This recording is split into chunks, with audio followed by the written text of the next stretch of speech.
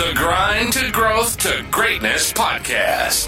The best and brightest entrepreneurs, CEOs, creators, athletes. We'll talk to them all, and we'll get the good, the bad, and the ugly on how they made it. Decoding the secrets of success.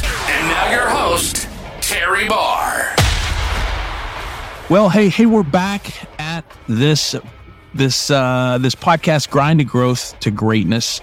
We have a fantastic guest today. I've been looking forward to this guest for a while, ever since he said he would do this. So we've gone back and forth a couple times. We finally got settled in on a time. So we're excited to have him. Dr. Greg Bledsoe. He is from Arkansas, and he's currently lives in Arkansas, resides there with his wife, Sara, and their 3 daughters. He's quite the man. He's got a great bio. I want to touch on a couple things. He's an emergency room doc in Arkansas, and he's got his MD from the University of Arkansas, and spent some time at Johns Hopkins on the staff about 5 years. I was Teacher of the Year 2005, so that's quite an accomplishment at an esteemed institution like Johns Hopkins. Let's see. He had just recently in the last couple of years got his MBA at MIT. Pretty exciting. And he is the owner of a business called XpedMed. And they are a training expedition medicine company. They train other docs and expedition folks on extreme medical, which is really interesting. And I'll let him talk to you about that. Just as recently as this year, he was the Ryder Cup team physician over across the pond. We didn't fare too well in that one, but what an experience that must have been for him. And then obviously he's done a couple things in the past. He was a Secret Service consultant for George W. Bush. He was the personal doctor for Bill Clinton on a couple of his tours. So Dr. Greg Bledsoe has done an awful lot, and he is, to top it all off, he was an Eagle Scout. So you can expect that from him. So, but I want to welcome Dr. Greg Bledsoe into our show, and we want to get right down to it. We got short time because he's a busy guy, and let's get into it. So Greg, welcome to the show. Welcome. Thanks for doing this for us. I'm super excited to hear about everything you've done. And as we say, the grit behind the grind, or that journey below the surface, if you will, and how you got to where you're going. So tell me a little bit about your family, Greg, and where you grew up, and just start from the beginning. So I grew up in Northwest Arkansas, Rogers, Arkansas.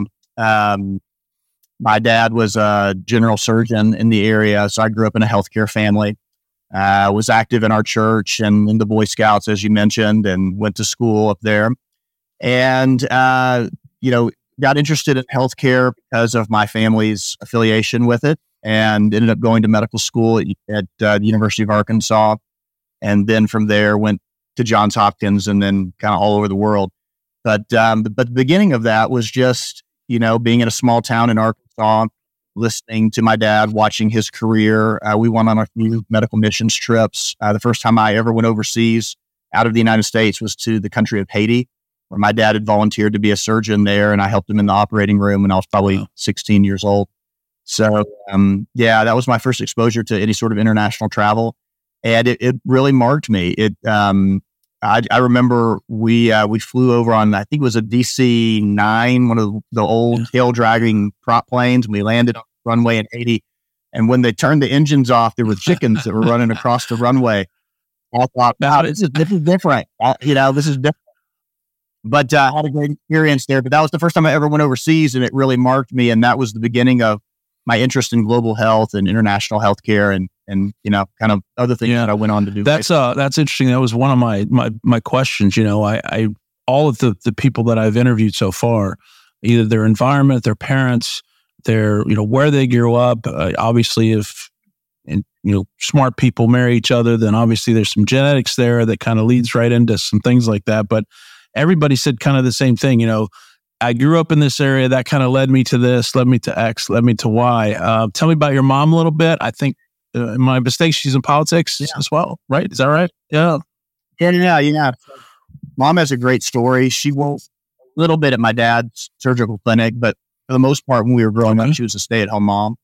Her background was journalism, and it was when I have two younger siblings, and when my youngest sibling went off to college, I remember my mom, we were sitting around the table one summer, and she said, when Trisha is my sister, when Trisha goes off to college, I'm either going to go back and get my master's degree, or I'm going to get a job, or I'm going to run for office. And we said, okay, whatever, Mom, you tell us what you're going to do. And she had volunteered on some political campaigns, but had really not been active. Like she had never run for anything. And long story short, she ran for state representative and got elected and served all of her terms there, got term limited out, and then ran and won again for the state Senate. And so she spent almost 20 years in the Arkansas legislature. But that was a second career, so to speak. Her first career was being a homemaker and raising us, which was, I feel like something that was very valuable. I feel very privileged that my mom did that, because it was a big. Yeah, and so you're married to Sara as well.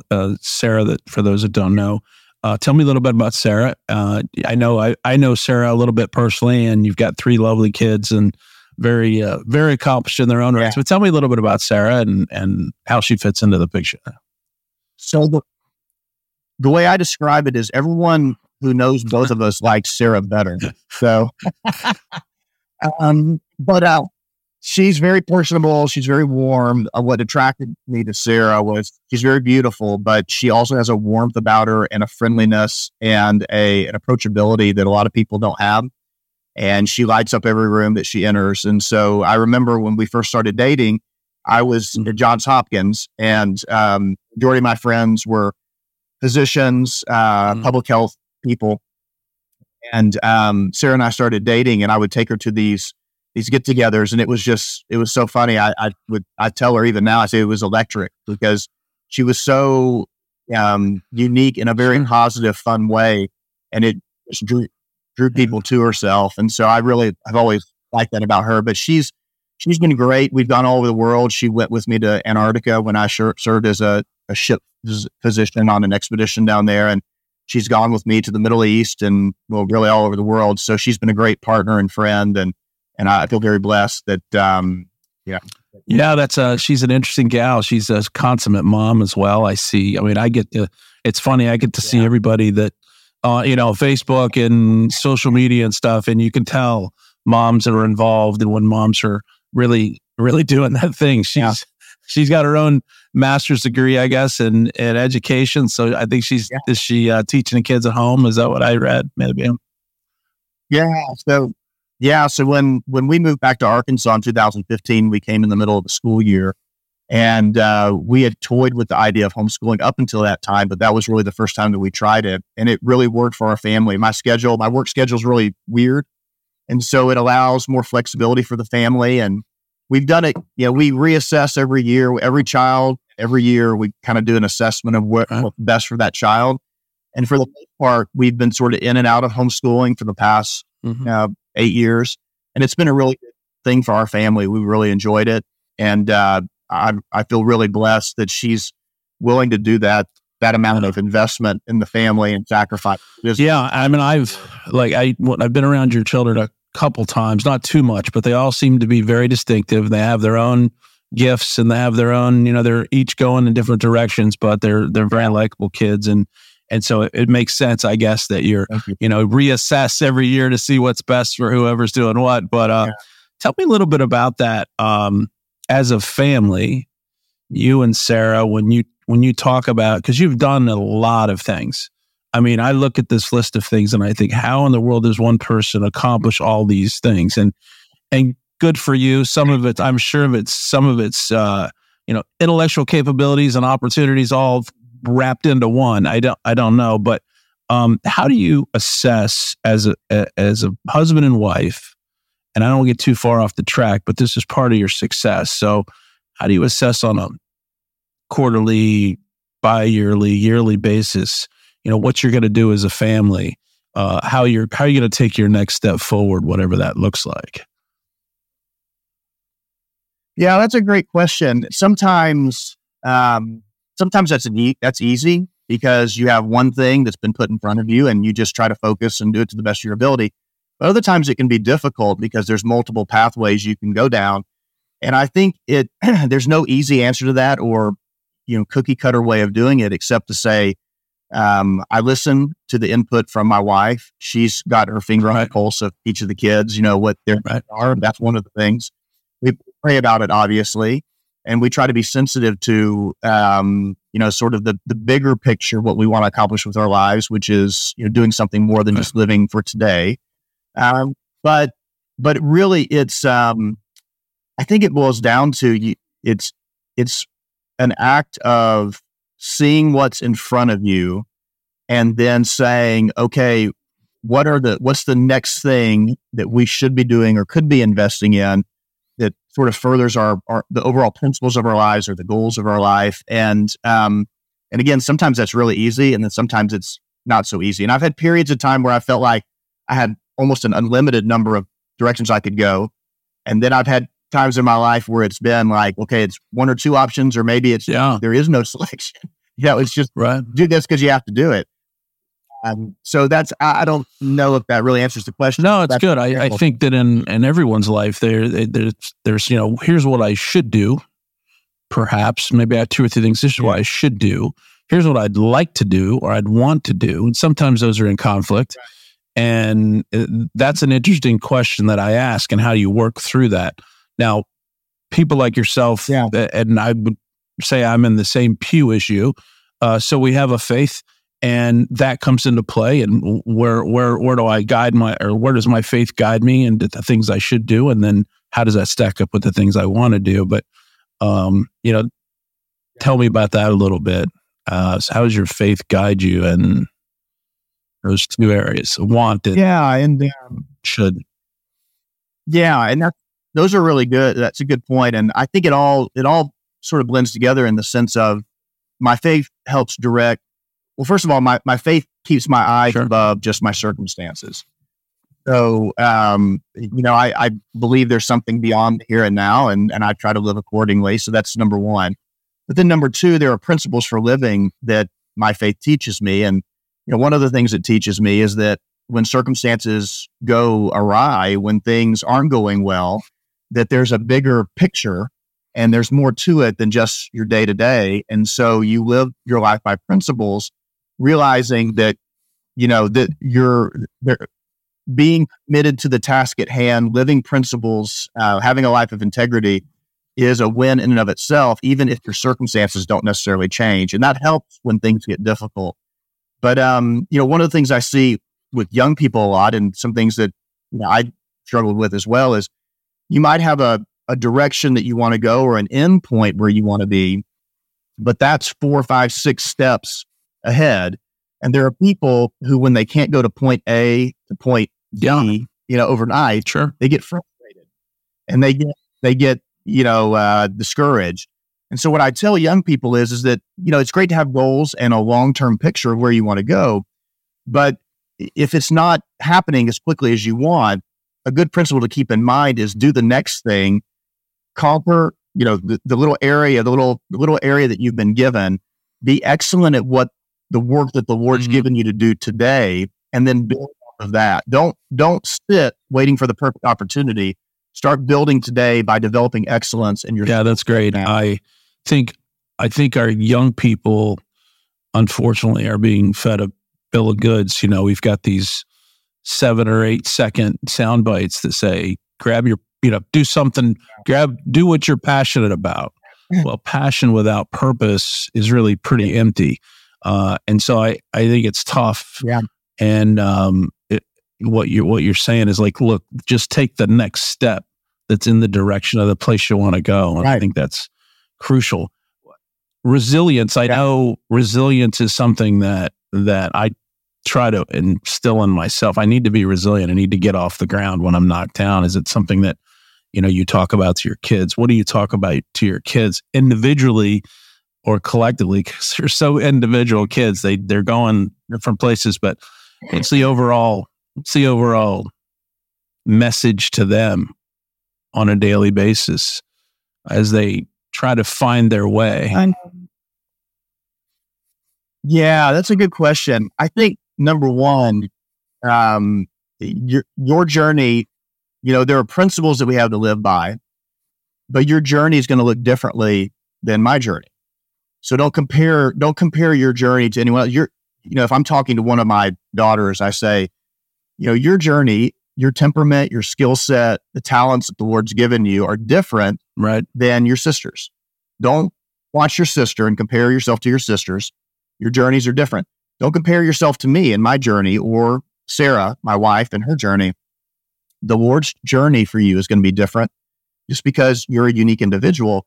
But what you need to do is you need to find out how the Lord's put you together, who He's made you to be, and then take that next step, start developing skills in the area that God's gifted you in, and learn how to hold fast even when times get tough. Because it's not just about finding a comfort zone. It's about being someone who is producing, for lack of a better word, quality work for the Lord's pleasure and glory. Not just about trying to find the most comfortable position. Being comfortable in the journey, even though it might not be well-defined, maybe. That's exactly right. And there's a great book, So Good They Can't Ignore You by Cal Newport. I don't know if you know that, but that's a good one. And it talks about how he interviews some really top performers and he asks them how they got there. And most of them got to where they were in very, very unique ways. I mean, the path they traveled a little bit bizarre, but they're common principles. And one of them is that they didn't sit around waiting for the perfect opportunity. They developed their skill set from where they were in the beginning, and one thing led to another. So we talked about that. That's interesting. Now, one of the things that I find very fascinating, because I get little things can stress me out on a day-to-day basis, and you kind of wrestle with those in your daily work. But you're in a business that's very high stress, I would assume. How do you deal with, emergency room? I have a friend here that's emergency room doc, and we talk a little bit about these things. But how do you go from patient to patient to patient with different maladies or different injuries or different problems? And how do you manage that moment in time with those each individuals on their needs, and their physical needs, I should say, and then their emotional needs? Because most docs are like, hey, I've got to get in, I've got to get out, and I've got to get to the next one. And you don't strike me as that kind of doc. But I was just curious. Yeah, I think I've gotten better at that as I've gotten older. I've been medicine for 20 years now, but I think there's an aspect of time management and triaging, where you need to go first. That's an aspect of it. But another aspect is that, for lack of a better phrase, walking into a patient's room, you wipe the slate clean and you walk in. And one of the biggest mistakes that people have in general, not just emergency physicians, is they take baggage from one set of circumstances and one interaction into a new set of circumstances and a different interaction. The next person they're interacting with doesn't have the benefit of knowing what you just went through. So if I'm dealing with someone that just got run over on their motorcycle and there's blood everywhere, we barely resuscitate him, and there's this big stressful thing, and my next patient is someone with a head cold, they don't know that recent history. All they know is doctor's here, and maybe the doctor's running behind, and maybe I've been waiting too long, or maybe, whatever. And so from an emotional standpoint, wiping the slate clean and walking in and realizing that you're starting from square one with that person, and it's not fair to have the expectation of them that they are to know all that just happened. And I think being less judgmental and more understanding of that has really helped me in the. Is that something? Does that take a mental, like an absolute effort on a daily for you? Yeah, it's a discipline. It's a discipline, and it's something that naturally you have to take a step back. But it's helped it's helped me actually be a better husband and better parent, because the same principle, I work in a busy emergency department, crazy things happen, and I drive home, and as I'm walking into the front door of my house, it's the same thing. My kids and my wife don't know what I just went through. They're filtering through and dealing with the things in their lives.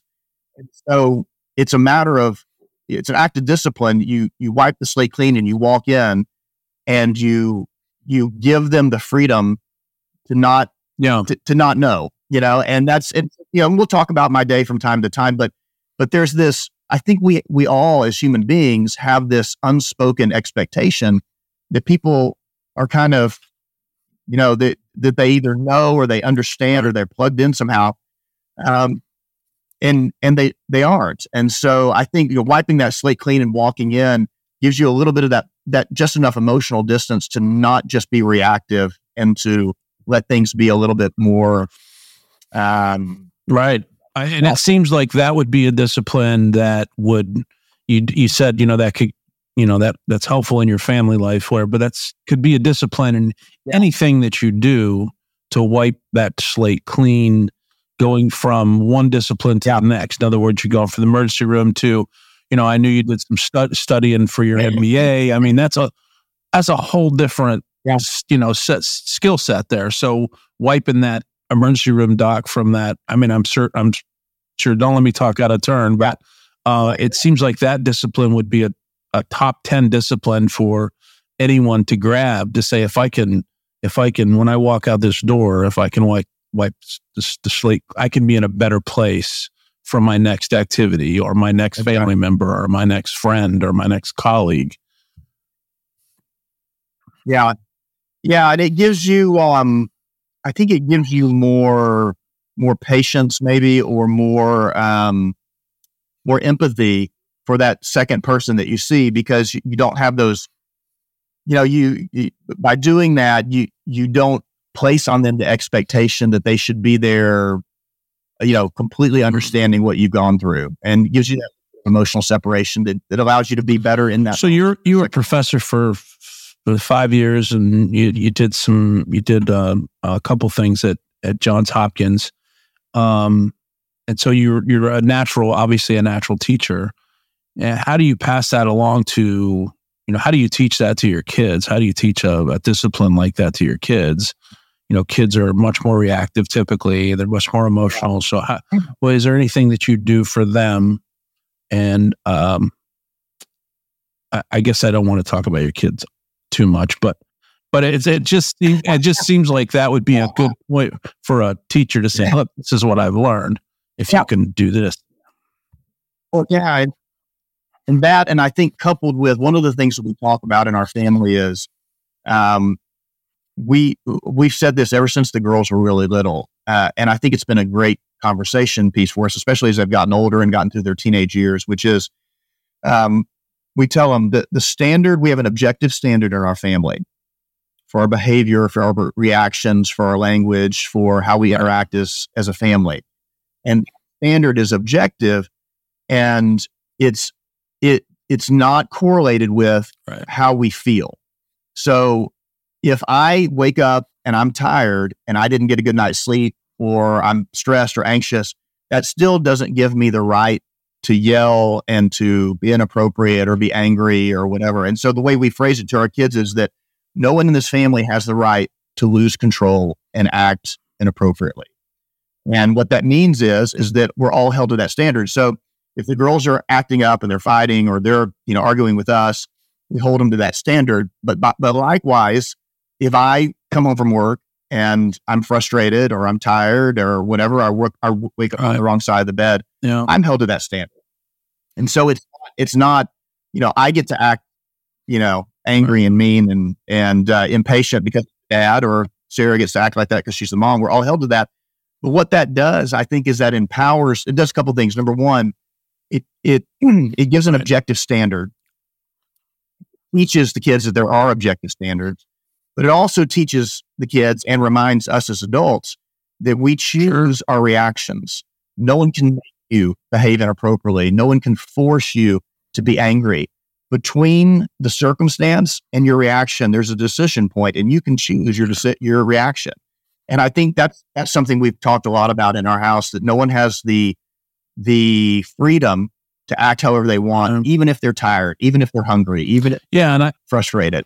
Yeah, so I think that could translate into life. I mean, when they go out the door, unfortunately, maybe there's not objective standards in the world that we know it like they used to be, but nevertheless, when they go out, they still have a standard that they take with them, and they can take that into the world, into the workplace, or their friend groups, or what have you. I think that's a really good standard to have. Tell me about you how old are you? May I ask that? Is that I was like, this guy's 30 years old and he's done 150 things. So I'm glad to hear you're 50. That makes me feel better. But over the course of your, let's call it career, starting with med school and, whatever, who was the person or persons that you went to for mentoring? Like who could you call on, and has that changed? Has there been people in your lives that have come along that you say, you know what, I'm not sure Dr. Bledsoe doesn't have the answer to this. I need to go get some counsel. Who do you go to, and how do you vet that advice? That's a great question. I think I've been fortunate that at different stages of my life, it's been different people. And for different topics, it's been different people. So, I'll give you a couple of examples. When I was in medical school, there was a guy that went to my church who was on faculty, and we became friends, and he became a mentor of mine when we were in medical school. I was in medical school in residency, and we would have a weekly Bible study, talk session, and he's still a friend. He was in my wedding, and so that's one aspect. And then, as I went through my career, there were others that, some shared my faith, some didn't, but were a few stages ahead. Did you seek those people out? I mean, did you say, hey, I need to, or did they just fall into your peer group or, your surroundings from where we were spending your time? Yeah. Some of them, it was, informal like that. It was just, the person who was a couple of rungs ahead of me on the ladder that, took a liking to me, and I respected them. And they never said I'm a mentor, course. And I never called them that. Maybe in retrospect, they most certainly were. But then there are other people that I sought out. So I remember there was a Christian author, Jerry Thomas. I don't know if you're familiar with him. He wrote Sacred Marriage and Sacred Parenting. So I went through a stage where I wasn't really reading a lot of modern Christian books, and I remember Sara got a copy of, I can't remember if it was Sacred Parenting or Sacred Marriage, but she got a copy of it and was reading it and would read it to me at night. Oh, this is really good. Listen to this passage. And I was really impressed by this author. And one thing led to another, and I read a couple of his books. And I won't give you the whole long story, but the short version, there were a couple of other couples in my town there that also read his books. And we thought, wouldn't it be fun if we, went to one of this guy's conferences? And then we realized our schedules would never align. So I just emailed Gary Thomas and said, if we paid for you to come, would you just come and teach like our 5 families or 3 families? And to his credit, he said, sure. So make a long story short, Gary's become a friend and someone I bounce things off of, and we're still friends. This has been going on for 10 or 15 years now. And that's that I sought out because I respected his writing and what he had to say. And as far as going back to your original question, how did I vet him? I vetted him. Yeah, or vet the advice. Yeah, obviously you'd seen that and it made sense to you over that period of time. Yeah. Kind of in that vein, as you're working through decisions in your life, or whether they're day to day or whether they're, career changes. I know you've recently had a little bit of a career change, and maybe something's not quite black or white to you. I in a business that I don't, there's black and there's white to me. And occasionally there's some gray. Yeah.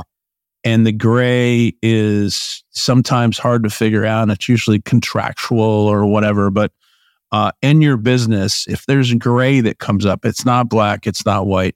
What do you do to navigate the gray in your life? And you can call it what you want, but.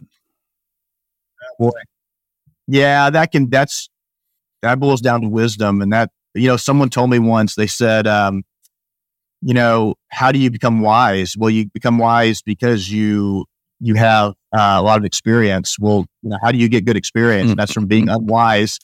From your lack of wisdom. And so, that's the path. And so, unfortunately, a lot of the gray area things, because there's no wrong or right, it's just a matter of wisdom. Do I get this loan? Do I not? Do I buy this vehicle? Do I not? Do I live town or that town? And I think, there are things that sometimes you just have to take a step. But if you can, and you have the ability to navigate it, I try to seek out, people who I think would know more about that topic than I do. So, it's about raising kids or, a marriage question or a relational question. Then I have a group of friends that I respect that I think would know about that, and I'll bounce things off of them. And the same thing with financial stuff and the same thing with medical stuff. I think the key is that ultimately, though, you still have to make the decision. And I noticed that there's a personality type that comes to you for advice, and what they're really at. Make that choice for them, make the decision. No. And you can't. So you have to recognize that when you go to someone for advice, they're going to give you their advice, but you still have to weigh that. And ultimately, you have to make the decision because you're going to be the one that has to take responsibility for that.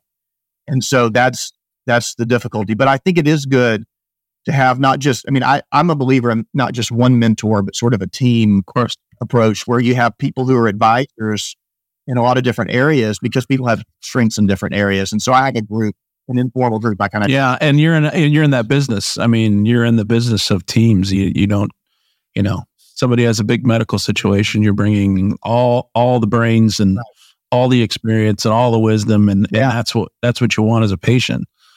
So you want somebody to come in and bring all the rest to it.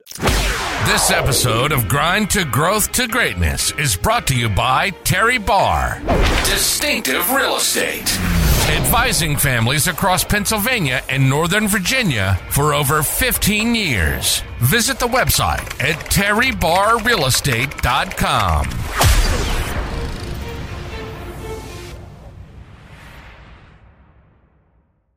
So there, you've done a couple interesting things, and I kind of wanted to touch on those a little bit and kind of understand how you got those opportunities and what drew you to them. You spent some time, you participated in some diplomatic missions with President George W. Bush, and then you were a personal doctor for Bill Clinton on some tours, is what I read. Obviously, the connection with Bill Clinton, I'm assuming it's the Arkansas thing, but tell me a little bit about that. I know you were the Ryder Cup physician. How did those positions come? And, you don't have to tell me the personal stuff, but was that opportunity? Was that, as a result of being, Greg Bledsoe, or can anybody work themselves into something like that? That's, people have a lot of dreams without focus. Yeah. Just that. Yeah. So I get asked that a lot, especially by medical students or recent medical school grads. And what I tell them is that I can't give you a roadmap to my career because it's been very eclectic and very odd. And it's contained some risk. There's not a residency program that teaches you how to be the Ryder Cup physician or the Surgeon General of a state, working with service. It just sort of, that's how my career unfolded. But the Secret Service stuff, the Department of Emergency Medicine at Johns Hopkins has a contract with U.S. Secret Service. There were a group of about probably 6 or 7 physicians, maybe 10 physicians that would travel. They were sort of on call. And so an acting president, so President Biden, has a White House group of physicians. And when he travels overseas, he has some military physicians that go with him. But former presidents, so Obama, George W. Bush, Bill Clinton, those are the folks that don't travel with. They have Secret Service protection, but they don't have medical care until outside of the Hopkins folks. So the Hopkins folks were hired to provide medical support when these former presidents were traveling around doing, fundraising, or diplomatic work, or whatever they do. And so that's how I ended up traveling with Bill Clinton to Africa in 2002. 2003, I was on Bush's advanced team when he went back to Africa and Senegal and Ghana is where Uganda. Is that something you enjoyed? Is that something that was interesting? Yeah, it was really fantastic. It's a little bit challenging. It's a different type of medicine because you're dealing with all the medical stuff, but you're dealing with it in a foreign country. So you have the tropical and travel medicine on top of that. But then you're also dealing with the potential tactical situations. You have people who are armed, potential people who might be seeking to harm the person that you're trying to protect. And you're also, part of that mission is keeping the security people and the staff around the president healthy so they can do their jobs. So it can be challenging as, being a medical officer in that environment, but it was really rewarding. Yeah, I can imagine. So what came first, the chicken or the egg? Was it the government details with the ex-presidents or the co-authoring of Expedition Wilderness Medicine?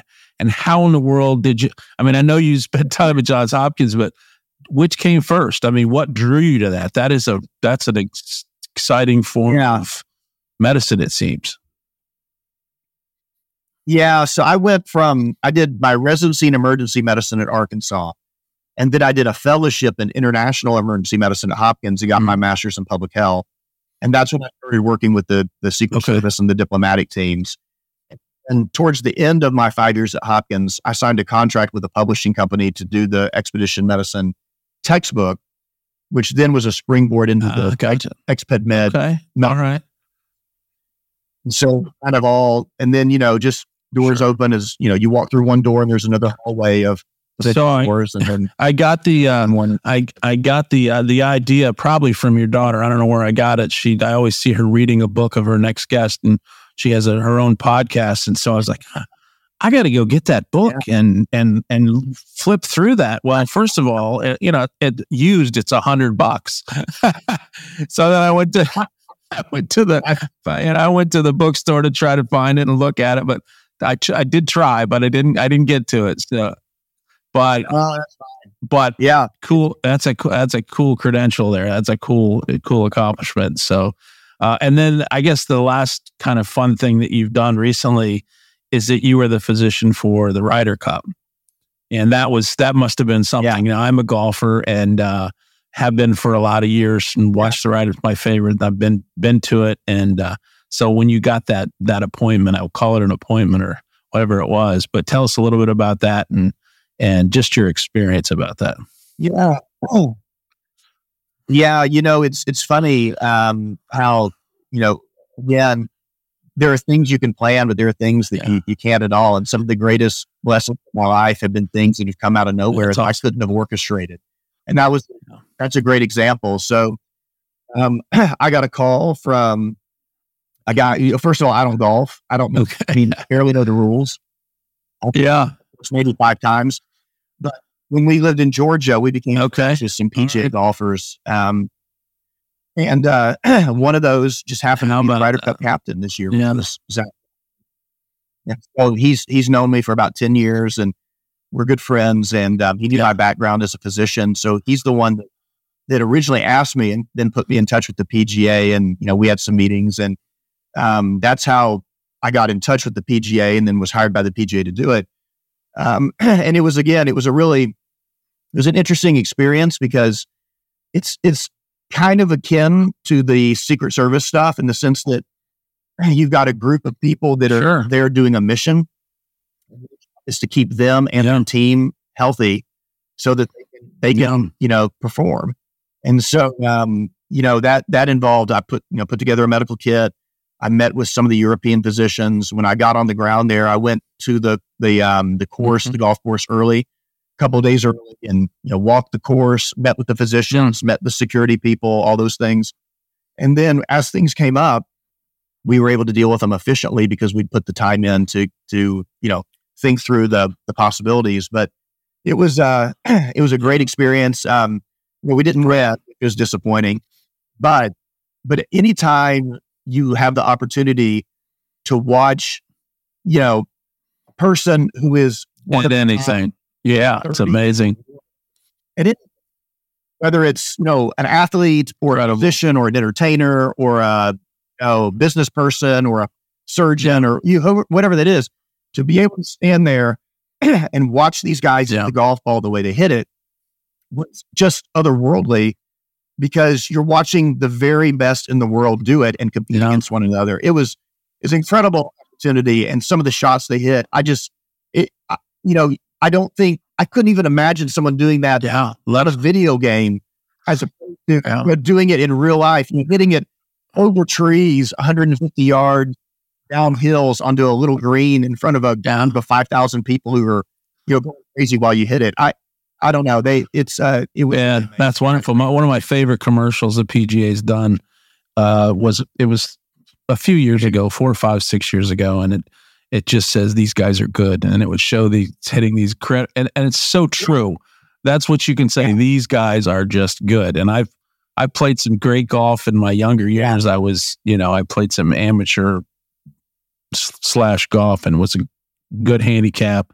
But you go out and watch these guys, and they're another level. And then you take guys like Tiger, and his prime was just, he rose to the top. Yeah. Incredible stuff. Yeah. I mean, I've seen these guys, and what's amazing is, for the most part, they're not just good at golf. They're good at it's athletically. I jokingly tell Zach, we played basketball against each other. We played video games against each other. We've done, he's beaten me in every sport, every single time, except for skeet shooting, because I grew up at home, saw shooting the gun, and he's the only time I've beaten him in anything. But all those guys are all like that. They're great athletes. They're top competitors. They are incredibly disciplined, incredibly hardworking, and it's really inspirational to get them to have the opportunity to watch. Yeah, that's fantastic. So tell me a couple other little questions that I have for you. Have you had any notable failures? I love Abraham Lincoln. He failed 12 or 13 times before he became one of the best presidents ever. And you can pick and choose. You don't have to tell me what you don't want to tell me, but have you had any notable failures in your life that just really kind of set you back and said that you learned some huge lessons from, that you can share what you learned on those? Yeah. Well, yeah. And yes, but I want to put an asterisk next to it. I'm a big believer in, and I didn't know the term for it. I learned it in business school. I didn't know really what to call it, but in business school, they call it learning by doing.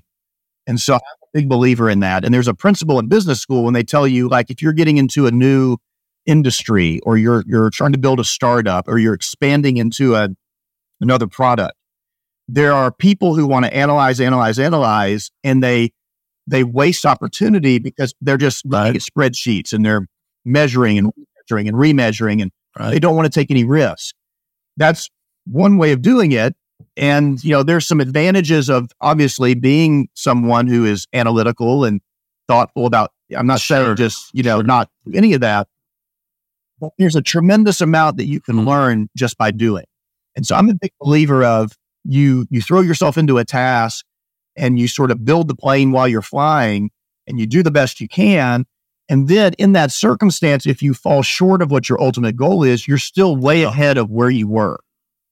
So when I started my medical education company, it was about a year before the big recession in 2000. We started in 2007, really fast. And then when 2009 hit and the recession was really crushing everyone, we got hammered. And I learned a lot from that process. But we were able to, the company was able to survive, and it's going well now.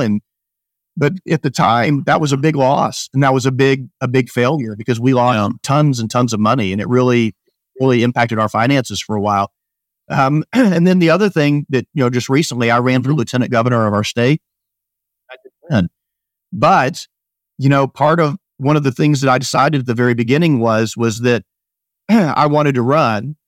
And I felt like no matter what the outcome was that there was benefit to running, even if I didn't win. And that has proven to be true. I met a whole group of people I never would have met. I was able to learn a lot of things, not just about the state, but about certain industries and certain individuals that I never would have known. And there have been, opportunities that I've had since that race that I would not have had I not run. And so both starting the company and running for office had points in time where you could say that was a failure. But if you take a step back and what I was just talking to Sara about this recently, if you look at those individual circumstances, there are wins and there are losses. If you take a step back and you consider your whole life, like, for lack of a better term, we call it Bledsoe Corporation or Greg Incorporated or whatever, into the big picture, those failures get collated with the wins, and you're still able to take principles and learning and opportunities from those things that are even formally classified as failures, so that they're not really losses, they're actually and I mean, you talked about it early. I mean, that's where wisdom comes from. I mean, that's exactly where it comes from. And everybody I've talked to has said something similar. And I can tell you my biggest call them failures in life. I almost lost my chain of restaurants, and I was not drafted in the 83 draft I was supposed to be. But all of those things that I had going for me, that I had, call them fails, public fails, taught me so much going forward that I still reach back to those times and pull from those experiences. And, one of them was 40 years ago. So that's very interesting. So tell me what last couple comments for you. What books are you reading lately? I know you read a lot. A few times that we've been around each other, you got your nose in something, and I'm a real big reader myself. I love to read. What are you reading these days? And tell me why. That's a good question. There was a book, I think it's called A Non-Anxious Presence. It's by Mark Sayer, Sayer. I think that's the title of it. Non-Anxious Presence. And it's about how this is a very anxious age. It's not just individuals have anxiety, the culture is anxious because there's a lot of. So it's how do you lead yourself, and then how do you lead others in a culture that's very anxious and reactive? And he actually has it's not a big book. It's actually a very interesting book, and that's what I'm currently reading. I just finished reading. Oh, what is it? Number Go Up by Zeke Fox, which is a book about Bitcoin and Sam Bankman-Fried and kind of Yuan and cryptocurrency. And then my next book that I want to read is just sitting here. It's this book by Tom Holland, Dominion, about Christianity and its impact on Western culture. And then right after that is I've seen that one. Mm-hmm. Yeah, that's what I'm reading now, and I'll show you. This is my library that I've not gotten through. Those are some that I've read. You want? Yeah, I picked this up when I couldn't find yours. I picked this up. It's called Walking in the Amazon. Have you seen it? Have you read that? Yeah. It was interesting because he talks about putting together his med kits and how he had to go to great lengths to get what he needed on that. But I'm about halfway through it. It's a good book. But so tell me, and maybe this is the wrong question for you, but what keeps you up at night? What keeps Greg Bledsoe up at night? I think, I think two things. I think, number one, I always, I guess maybe it's a good thing, but I always have a lot spinning in my head. And so I'm always thinking, and that keeps me from sometimes calming down enough to sleep.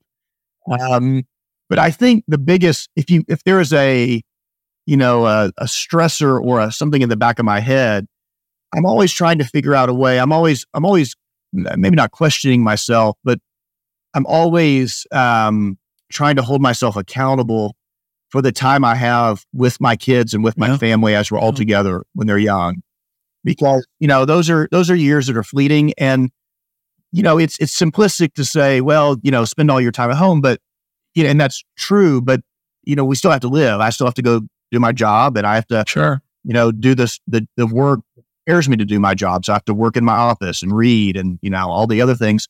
And so I do struggle with making sure I want to be here. And when I'm here, I want to be present, like really here, just off in La La Land somewhere. And so I think that's a tension that never goes away completely. I think I've gotten better at it. And I think it also, as my kids have gotten a little bit older, they don't have that compulsive need to be like they did when they were 3 or 4 or 5. But I also don't want to, I want to value these years and invest in this time, knowing that once it's gone, it's another stage of life and it's gone. And so that's something that's in the back of my mind constantly in this. Well, and I think that's good. That's good advice for any parent, whether they're young parents or seasoned parents, as we'll just call ourselves seasoned parents. Being present for your kids and being in their world is so important. Somebody gave me a piece of advice 25 years ago, and it was simply, if your son or your daughter, I have 2 sons, but if your son lets you into his private world, whether that's thoughts about girls or thoughts about his future or thoughts about, make sure that you listen from his perspective. Yeah.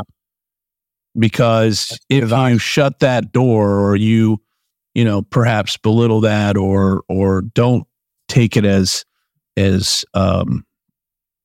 strongly as you should, then his perspective will be that you don't care. And so I've always taken that, when that door opens, I walk very carefully into that door and I look at what he's saying from his perspective, or either of their perspective. And I think that's gone a long way, but I like what you just said about that, about being a parent. So, what's next? I know you just joined Kindly Human. That's, I guess, a mental health company, right? Yeah, I've been doing some advice. Yeah, so the majority of my time, I run an emergency department here in Arkansas, and I run an EMS ambulance system. Human, I do some consulting for. I'm doing some more consulting with, there are people who have asked me to, help them as they travel, some athletes and entertainers and things. In 2019, I wrote 3 goals down in a piece of paper, which were all sort of moonshots. Things I wasn't sure if I was going to be able to do them. The first one, I wanted to earn an MBA from MIT. And so it's number 1. That was a moonshot. That was, difficult. The second one was I wanted to run for lieutenant governor, which at the time seemed so far-fetched. That was a huge moonshot. And then the third one was I wanted to put together a consulting business. And I wasn't, that was kind of vague, but I wanted to figure out a way of, leveraging sort of the various threads of my diverse career and try to bring them together to provide value to people. And so that's what really my focus is right now. I've signed a contract to do a second edition of our textbook. So we're putting that together. And then I'm talking to some people about some consulting opportunities. And some of that has to do within the world of emergency medicine and dealing with emergency departments, mainly overseas.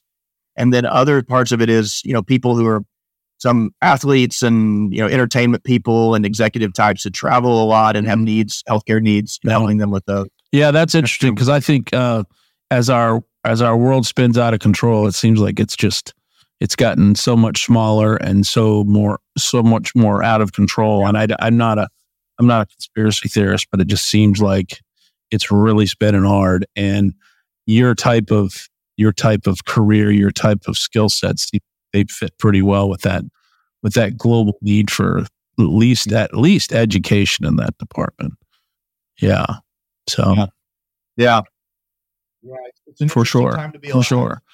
Well, listen, I appreciate you doing this. I know you took time out of your busy evening. You did a little bit of sledding out in the snow with the kids, and had dinner, and now they're probably knocking at the door saying, "Where are you, Dad?" But I certainly appreciate you sitting for this. It's always interesting to hear people's perspective on life's success and what their journey's been. So thanks for being here, Greg.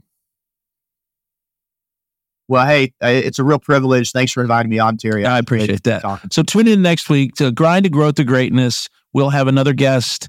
I won't tell you who it is. So you gotta tune in, subscribe, and like, and we'll talk to you next week. Thanks, Greg. You've been listening to the Grind to Growth to Greatness podcast. Our passion is to talk to the brightest entrepreneurs, CEOs, creators, athletes, anyone who's made it, and dive into their struggles, their successes, and their secrets. We hope you've enjoyed the show. If you did, make sure to like, rate, and review. We'll be back soon, but in the meantime, you can find us on Facebook and Instagram at Grind to Growth to Greatness. See you next time.